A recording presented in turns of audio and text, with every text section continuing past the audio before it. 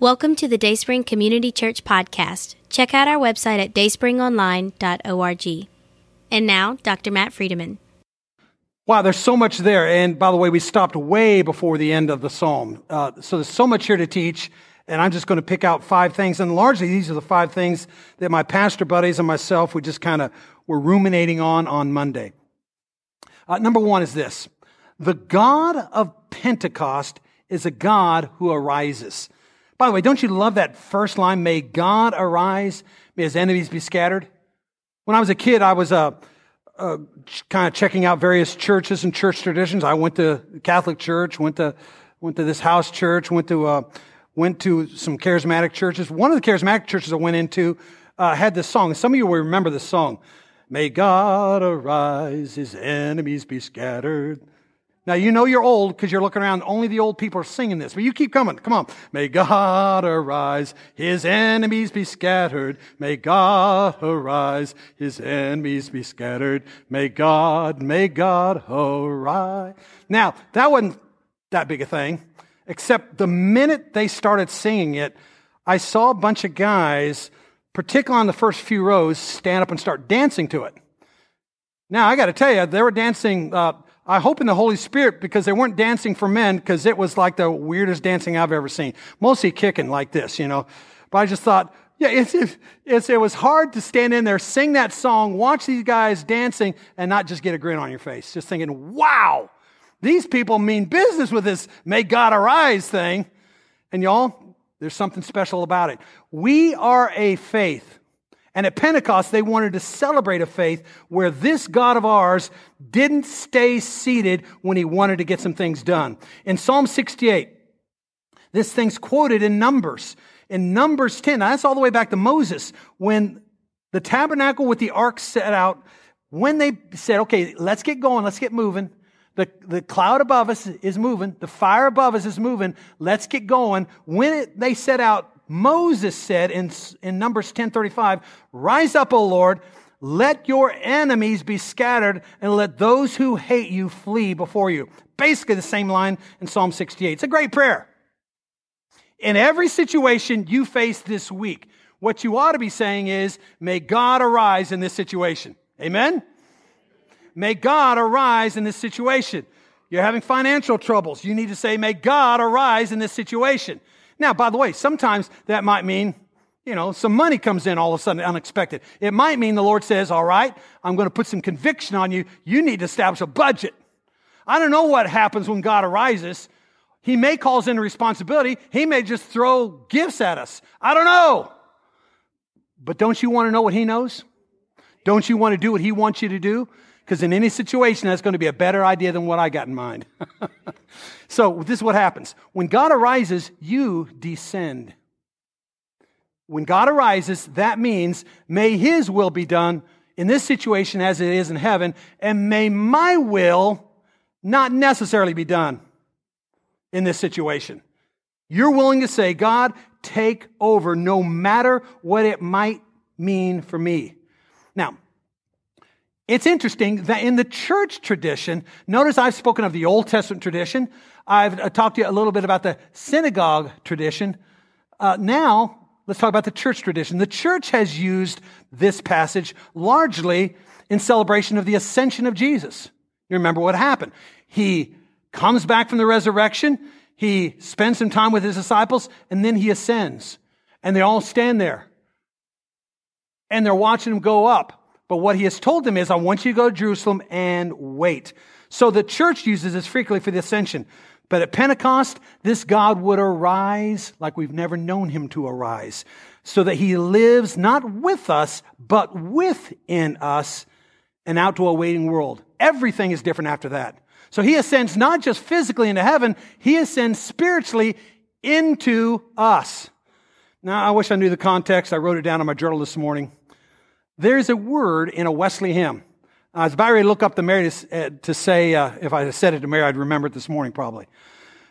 Charles Wesley, as he's writing one of the hymns, and I try to sing a Wesley hymn every morning.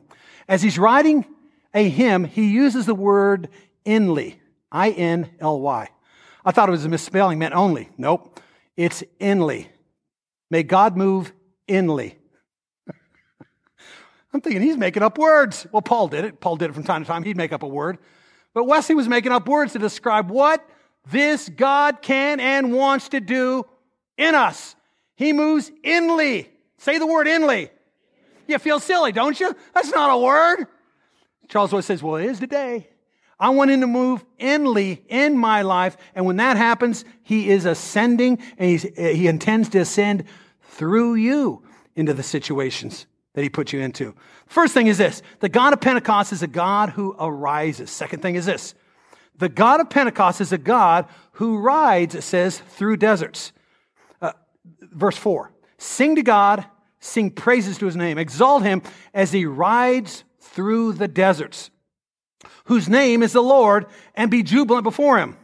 So, remember the history here. When Israel was in Egypt, God delivers them and takes them miraculously out of Egypt and across the Red Sea. Now that, I mean, it's a big deal because it keeps coming up in Scripture. They keep saying, hey, this is the God that got us through the Red Sea, for crying out loud. We got to trust him. He's a God that takes us through Red Seas, for crying out loud. That must have been a miracle to behold.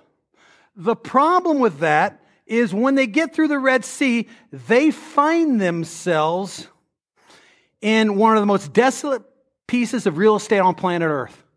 It's called the Sinai Peninsula. I mean, they imagine they're over there, and it says Miriam was dancing and singing, and what a hilarious day. When they were done dancing and singing, they probably said, okay, what now? And they looked out and thought, uh-oh, it's the desert now. And in the desert, God's going to do some extraordinary things to get them ready for the promised land. They must have been asking, why would a loving God do this kind of a thing? And it's because the people needed an education. Now, I teach at a seminary, and a lot of folks come to seminary thinking that what they're about ready to do is a slightly harder Sunday school class. And they're surprised when they find out, oh my goodness, this is like work! These are bunches of books that are hard to understand. This is exams and papers and tests. This isn't a Sunday school class. This is war. Really, what it becomes for them is a desert. This is where God does some of his best education, is in the desert. Now, real quick, anybody feel yourself right now in your personal situation that you're in the desert? Anybody feel like, I'm there? I'm in a desert. I'm in a dry spiritual place. And God, you've got to do something here in my dryness. Why would a loving God put you in the desert? Because we need discipleship and we need an education. So there they are. They're in the University of the Desert. And he provides a curriculum that equips and trains his people to face down the enemies that are going to be in the promised land. So for almost 2 years, God teaches them about trust for food and protection, how to deal with bitterness, how to fight enemies, how to worship, and how to know his will. You can read all about this in Exodus 15 to verse 40. Most important in the desert, God enters into a marriage covenant with his people. He says, hey, I want to be married to you. I want you to be married to me. We're going to have a union here. And in this union, the world's going to know about Yahweh. The incredible marriage covenant of what we call the Old Covenant. And then, of course, it springs loose in the New Covenant. The God of Pentecost is a God who rides through the desert. And I just want some of you to know this morning. And by the way, if you're not in the desert today, you will be. It comes for all of us. And usually comes because we need an education. Don't get mad at God. Just say, God, what do you want to teach me through the hell that I'm going through right now? What do you want to teach me through the dryness that I'm going through right now? What do you want to teach me as I'm going through what looks to me to be a lack of provision right now? And God's going to teach you. And you're going to come out of that ready to take on whatever enemy that is before you. You're going to come out of that ready to assume your promised land. Now, I don't mean the promised land in glory. I mean here. I think God has a promised land for you right here, right now. He wants you to live there. He wants you to be abundant there. By the way, he didn't say it'd be easy. Remember when they got to the promised land? What's the first thing that happens? They run into enemies in the promised land. Guess what? There's spiritual warfare in the promised land. He wants you to live there, to recognize that God can meet your every need in spiritual warfare. He wants you to know this isn't a place where you just sit around and I provide for you. You got to get to work. Hey, y'all, work is part of abundance. Did you know it? He wants you to work. And what they do is they plant their crops, they harvest them.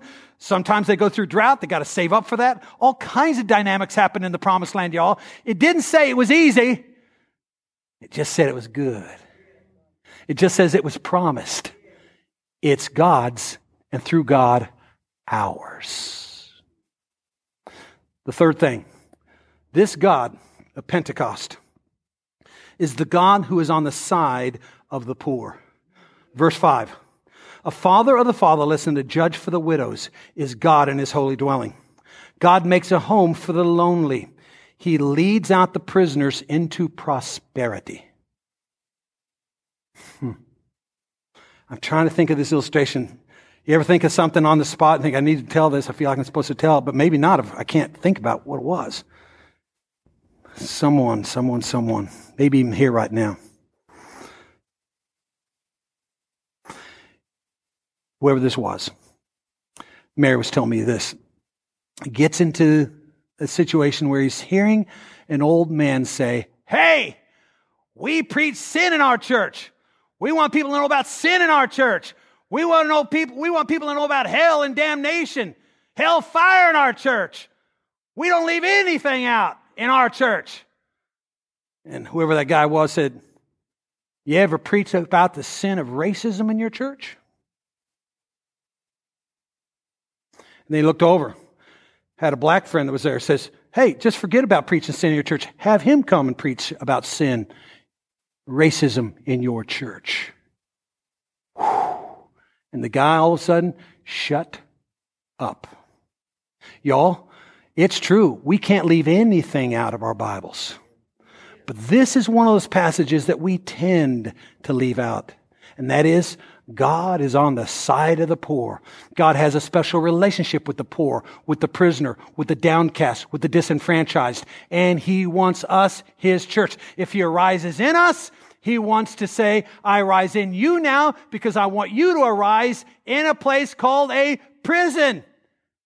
And because there's no barriers now for any of us to go out there right now, we ought to have an inordinate amount of people saying, I want to go. I need for you to go out to the abortion clinic. I need to go into the nursing homes. The minute they open up to us, I need for you to go into the schools. I need for you to go into situations where others won't want to go, to do things others won't want to do, to be the people others don't want to be.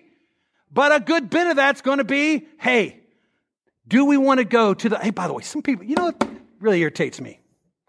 I believe my whole life, the people that preach what I'm preaching right now were liberals. And where I grew up, guess what? There's nothing lower than a liberal. I kind of grown to love liberal. Not political liberals necessarily, but this whole thing called be liberal with your life. In other words, give freely from your life. Give freely from your money. Give freely from you for my cause, not the government's cause particularly, but for my cause in my kingdom. If that's what liberal is, sign me up to be a liberal. I want to be a liberal. Amen? If that's what it means. And if conservative means we're conserving our resources because, you know, the hungry out there, they just need to learn how to take care of themselves. We're saving our money. We're conserving if that's what a conservative is, I never want to be one of those. So I just want to be a conservative in the best sense of the word, a liberal in the best sense of the word. What I really want to be is say, those are categories of American politics. What I want to be is a kingdom man. And I want this to be a kingdom church. I want us to be kingdom women. I want us to be kingdom boys and girls. Let us be kingdom people. It's not conservative. It's not liberal. It's the Bible.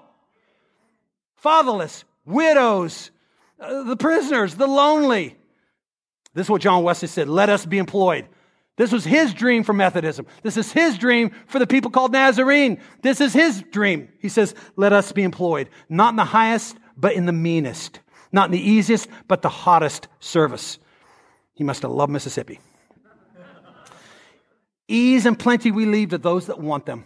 Let us go on in toil, in weariness, in painfulness, in cold or hunger, so that we may but testify to the gospel of the grace of God. The rich, the honorable, the great were thoroughly willing, if it be the will of our Lord, to leave to you. Only let us alone with the poor, the vulgar, the base, the outcasts of men. Take also to yourselves the saints of the world, but suffer us to call sinners to repentance. Even the most vile, the most ignorant, the most abandoned, the most fierce and savage of whom we can hear. To these we will go forth in the name of our Lord, desiring nothing, receiving nothing of any man save the bread we eat while we're under his roof. Then let it be seen whether God has sent us. Anybody here want to call John Wesley a liberal? What he was a man of God. And he said, I've read the Bible, and the Bible says over and over again that churches, local churches, need to run to the sound of the pain in their community. And if they ever hole up and just try to get as many people as possible to their church, and that's their whole reason for existence, that's tantamount to sin. Charles Spurgeon said, let the God who answers by orphanages, let him be God. Radical compassion, radical mercy is what scholars suggest made the early church so compelling across early centuries. It's what made early Methodism potent. It's what made the Baptists so great. It's what made any religious movement who they are and what they were intended to be, because they were robust when they were obedient to Scripture at the point of the poor and the oppressed. Is Dayspring right now, y'all? Are we all that we need to be for the poor and for the oppressed? And Jesus says, I want you, Matt, to be a pastor of a church that continually tries to figure how can we pour out our lives to the lonely, to the imprisoned, to the fatherless, to the homeless, to the hungry, all over the world, but especially, Matt, where I planted you all y'all, right there in the Jackson metro area. God help us to be that kind of church. Then this. It says, this God of Pentecost is a God who refreshes. Verse 7, God, when you marched through the desert, the earth quaked. The heavens also dropped rain at the presence of God. Sinai itself quaked at the presence of God, the God of Israel. You made plentiful rainfall, God. You confirmed your inheritance when it was parched. Your creatures settled in it. Your kindness you provided for the poor, O God. You remember that time in your life when you were the driest, when you were the hottest, when you were the most in need of something refreshing? I mean, a physical time. You ever remember that time in your life when you were just hot? You were thirsty. The mostest time. Remember it? I remember what happened for us. I had gone on to a Boy Scout troop, and many Dayspring young men have gone on to get their Eagle Scout. And I suppose that was my dream for a few moments. I only got to second class, which I kind of think is proverbial for my life. Second class Scout. Here I am. Second class. I can live with it. Well, I was trying to get to the next level. We were at Camp Kanza. And at Camp Kanza, we were going to take a hike one day. Now, it wasn't going to be an all-day hike. It's just a little 1 hour, 2 hour trip, and it's going to take us to the lake. And I remember starting off thinking, this won't last long, so why take any water? I mean, an hour to a kid, no problem. 2 hours to a kid, tough it out. We were gone for 3 hours when I heard our scoutmaster, a guy named George McCown. Mr. McCown looked up to heaven and says, I'm not lost. This map is wrong. I knew we were in trouble. Well, now we're doubting the map, all right? And he was lost major league. He had no idea where we were going or what to do. Now, some of you women will recognize this in your husbands, all right? This map is wrong. I know exactly what I'm doing. Yeah, well, I've said that a time or two. I've started to adapt the GPS. I don't think so. Yeah, well, so just kind of believe it. Anyway, here we are, lost as we can be, and about 6 hours later, I mean, we were boys. We were kids. This was child abuse. I'm sure if my parents would have heard about it, and I didn't tell my mom and dad anything, we would have gone over to George McCown's house and said a thing or two. But we were out there, we were dying. And then all of a sudden, we've gone, and by the way, the temperature, it was 95. We were sunburned, didn't bring any lotion along, lotions for wimps and nerds and stuff. I got a burn. I mean, it's so miserable. And finally, Mr. McCown found the lake. When we saw it, we looked first of all for the faucets. Are there any faucets around here? And sure enough, there was a faucet there. We cranked it open and we literally fought for the opportunity to be first or second or third. Of course, there was about 15 of us, but we just wanted to put our mouth on that water. We wanted to be refreshed. And then we stripped down and ran into the lake. It is the most refreshing moment I remember out of my entire life. I'm sure many of us were about ready to expire totally. In that moment, I think God was teaching us a lesson or two, and I don't doubt for a minute that some of those 15 guys are still telling the story just like I'm still telling it. The most refreshing moment of our lives. Hey, one of the things I love to do is go out to the prison. And there was, out at the prison, for the first few years we were out there, I tried to go back to the same place, and this was actually the detention center at the time. I tried to go out to the same place every time, and my place was A3. Those are my guys. And we would go in there, and we had such a good day. It was almost like a revival every time we were out there. It lasted for about 2 years. Just a 2-year revival. This is the place, and some of you remember me saying this. This was a place when I so trusted them, I just said, hey, you. I knew who these guys were. I said, get up here.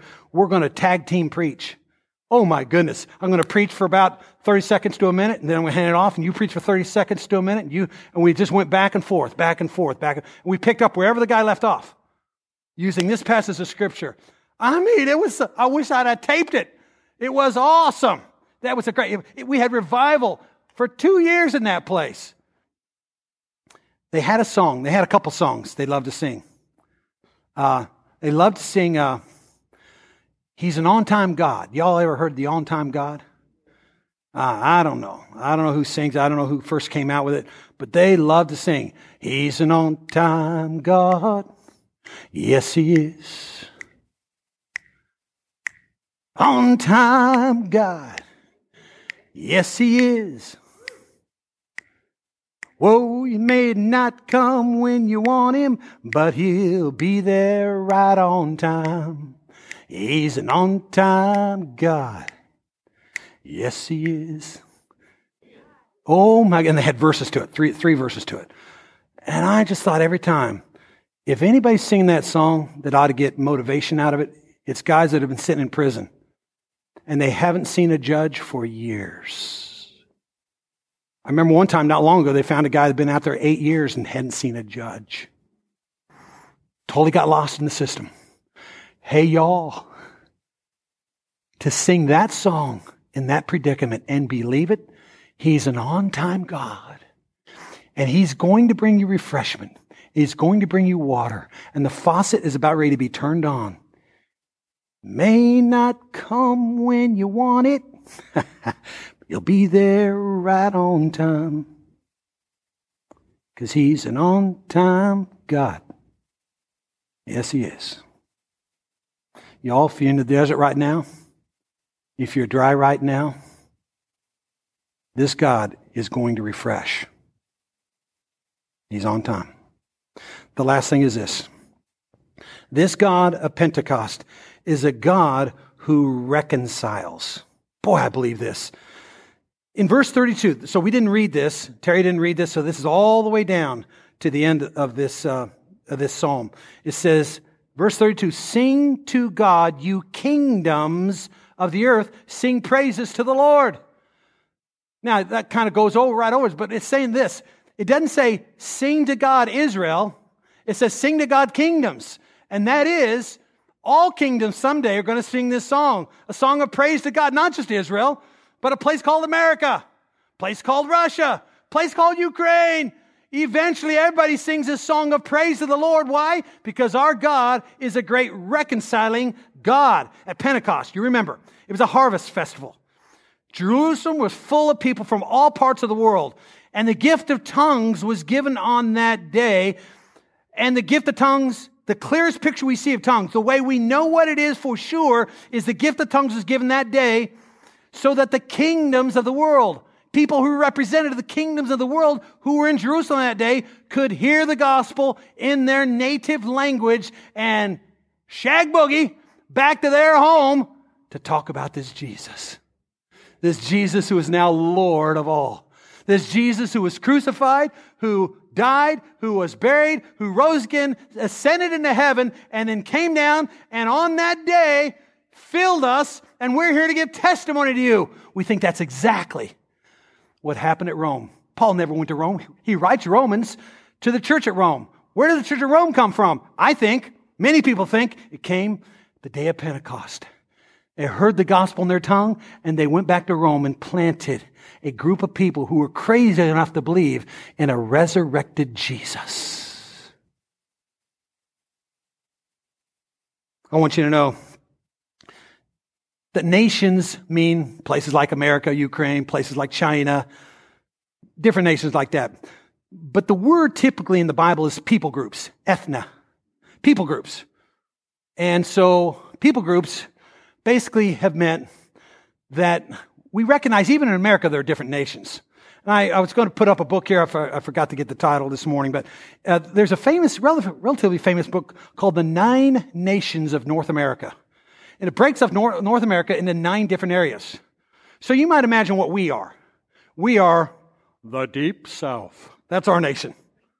But then there's the breadbasket of America, and that's kind of the middle area, places like Kansas. So I came from breadbasket, and now I live in the Deep South. Can I tell you the truth? It's a different culture. The way you preach in Kansas is different than the way you preach down here.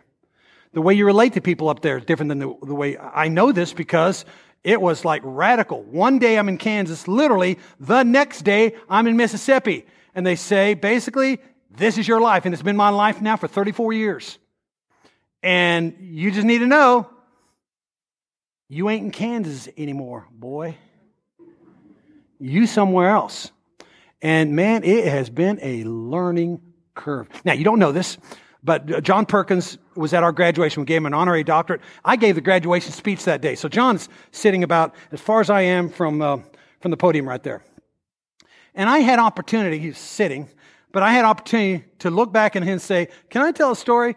I was reading the book with Justice for All one day. John wrote this book. And I got to page 38, read his testimony. I slammed it shut. It's a testimony of him getting brutalized in the Rankin County Jail and barely escaping with his life. And after I closed the book, I said, sweetheart, there's 2 places we'll never live in America. One state that I won't mention, and Mississippi. We're never going to live in Mississippi. No way. 5 months later, there's a U-Haul headed out to Mississippi. It's almost like, Matt, don't talk to me like that. I am your God. You are not your God. All right? I will decide where you do and don't go. And so we've been here ever since. But I'm just telling you, can I say it again? This is a different place from where I came from. By the way, I just last week, thank you for being patient with me, but last week I went to Oregon. Can I tell you the truth about Oregon? That's a different place than Kansas and Mississippi, especially Mississippi. I mean, there's whole different ways of talking up there, whole different ways of thinking, whole different way of doing. Down here, basically, I'm perfectly ensconced in the Deep South, which is a Bible Belt. Hey, that ain't the Bible Belt up there, y'all. Oh, no. No. British Columbia and go right on down. Washington, Oregon, California, that's a whole different world. And so, just to say there are different places and different ways of operating. I've thought about the metro area, by the way. Think about it. The metro area. Are there different nations in the metro area?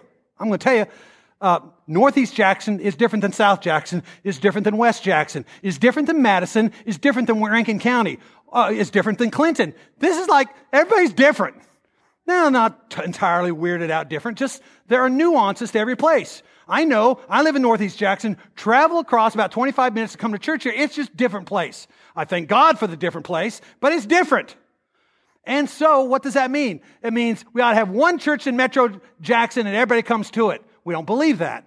We believe there ought to be churches all over the place, meeting the needs of that community in a particular and special way. So, John Perkins, who I was talking about last week, and we know we're not bosom buddies or anything, but he knows who I am by name. I know, obviously, by name who he is. We love each other. I'm up there preaching the gospel and using him for illustration. It's a pretty cool day. But Roberto Stevenson, who's my Mexico City megachurch pastor guy friend, right? He says, "Hey, did I ever tell you my John Perkins story?" I said, "No." "You got a John Perkins story?" He said, "Yeah. You know, before I went to Mexico, I was taking classes at Fuller Theological Seminary. And at Fuller, they've got a whole school of church growth. It's basically, here are the principles by which the church grows. And one of the principles is the homogeneous unit principle. And the homogeneous unit principle says Dayspring ought to go try to find one group of people and be happy with that. That's how we'll best grow." And John Perkins comes in as a guest speaker and say, "I don't believe in that kind of church growth. That's not biblical. That's not righteous. That's not the way it ought to be." I mean, and Roberto Stevenson's going, No one comes to Fuller and says that. No one comes into a church growth class and says that. But there he was. He was saying it. Y'all, may we choke and die as a church when we say, let's just go after our people. Because there are people groups all over this metro area that need the loving touch of who we are. And we need to plant churches in that area. We need to go ourselves to those people. We need to evangelize. Anybody God puts in our path is to be ripe for Dayspringerism, whatever that is. I just made that up. Dayspringerism is biblical Christianity. That's all. Y'all, Psalm 68 is pretty cool. It's a Pentecost. It's an ascension. It's you and me this week. Anybody here willing to be as radical as Psalm 68 this week for the gospel? Will you please stand? I want to pray for you. Father, Son, and Spirit, we're not playing games with this, Lord. We recognize you call us to be extraordinary in your midst. Extraordinary in the midst of our enemies. Extraordinary in the midst of the nations of the metro area. Now, Jesus, that being the case, we ask that you will ascend in us. We want to be inly kind of people this week because there's going to be all kinds of enemies out there. There's going to be all kinds of challenges out there. There's going to be all kinds of people that desperately need you. God, I'm going to say on behalf of these people here this morning, on behalf of the sheep of Dayspring, we're ready. Come live in us and then let us loose in every challenging situation you think you want us to handle. And we will let you ascend within us and through us to these places of serious need all over this community. In the name of the Father and the Son and the Holy Spirit, we pray. Amen. Amen. God bless you, Dayspring. Thank you.